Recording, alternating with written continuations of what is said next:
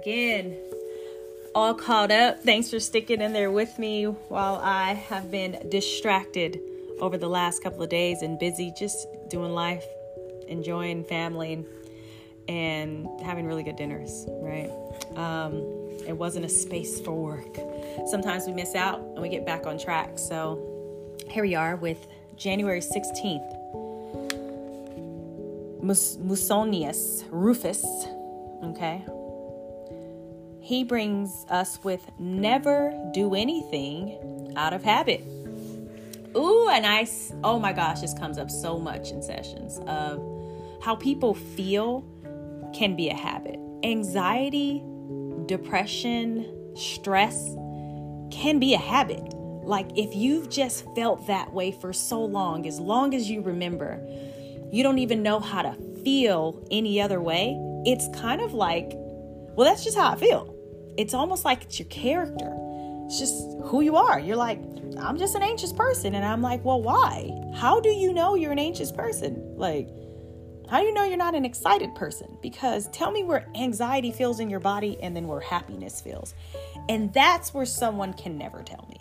Because those emotions run so the same in a somatic way that people are just so used to calling it something negative versus it could just be like, this is just how I'm wired, right? So never do anything out of habit.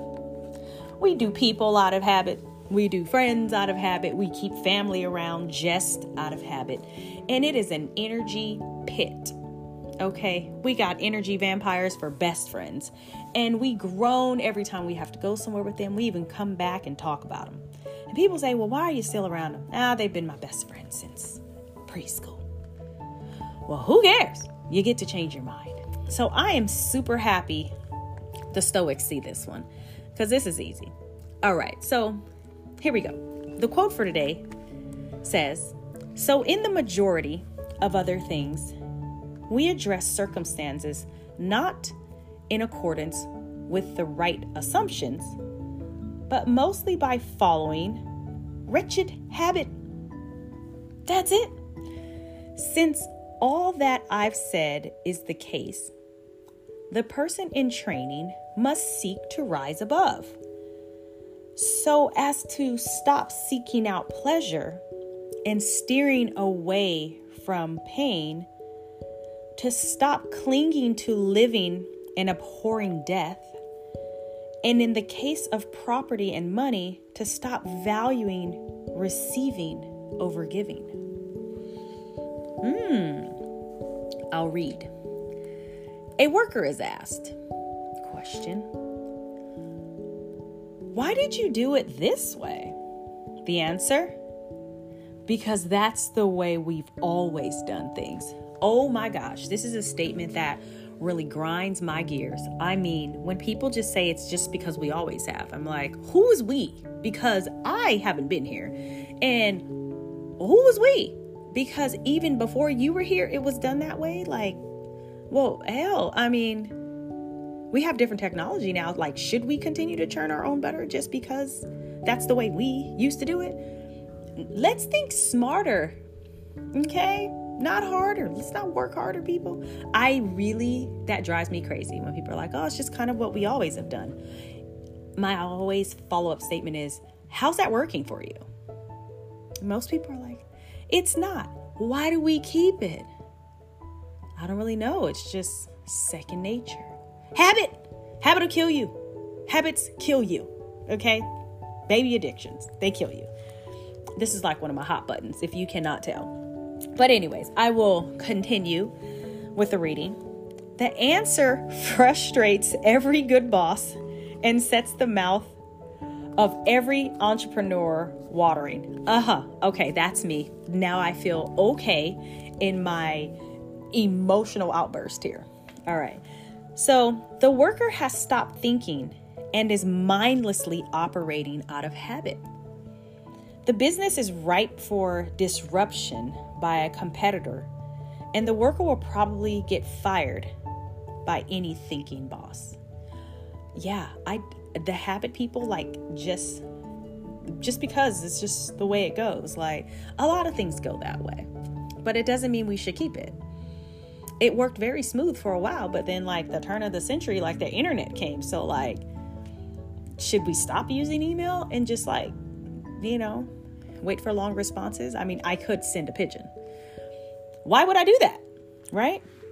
So anyways, as I carry on to read some more, we should apply the same ruthlessness to our own habits. In fact, we are studying philosophy precisely to break ourselves of rote behavior. Find what you do out of remote memory or routine. Ask yourself, is this really the best way to do it? Know why you do what you do. Do it for the right reasons. That's some good stuff. Oh, that's some good deep philosophy for me today. Okay. Because I challenge all of you today to pick your oldest habit and assess it. Why do you do it? From the way you wake up in the morning, because I'm sure that's your oldest habit. How you wake up in the morning. Is it working for you? Is it the best thing? Have you been like, oh, I wish I could wake up earlier. I wish I could wake up and meditate or not drink coffee, but it's just habit. Why do you do it? Is it working? Is there something else you could do? Is there something else that you desire? If you woke up differently, how would that change your life? How would that change your entire day? That's what I want to know. Thanks for tuning in again and having me miss a couple of days and catching right back up with me. I really want to see your responses to this challenge of breaking habits. Maybe it'll wind up on TikTok somewhere. Okay. Let's have a healthy habit. Let's have a healthy TikTok, a healthy challenge of, breaking habits. Let's go do it, guys. All right. Thanks again. Signing off for today, January 16th. No more doing things out of habit, people. All right. Let's think about it. Let's get clear. Let's fire our old selves and let's hire this new, innovative, out of the box thinking person and do things differently and get some much different results. All right. Take care of yourselves. Grow overnight. Okay.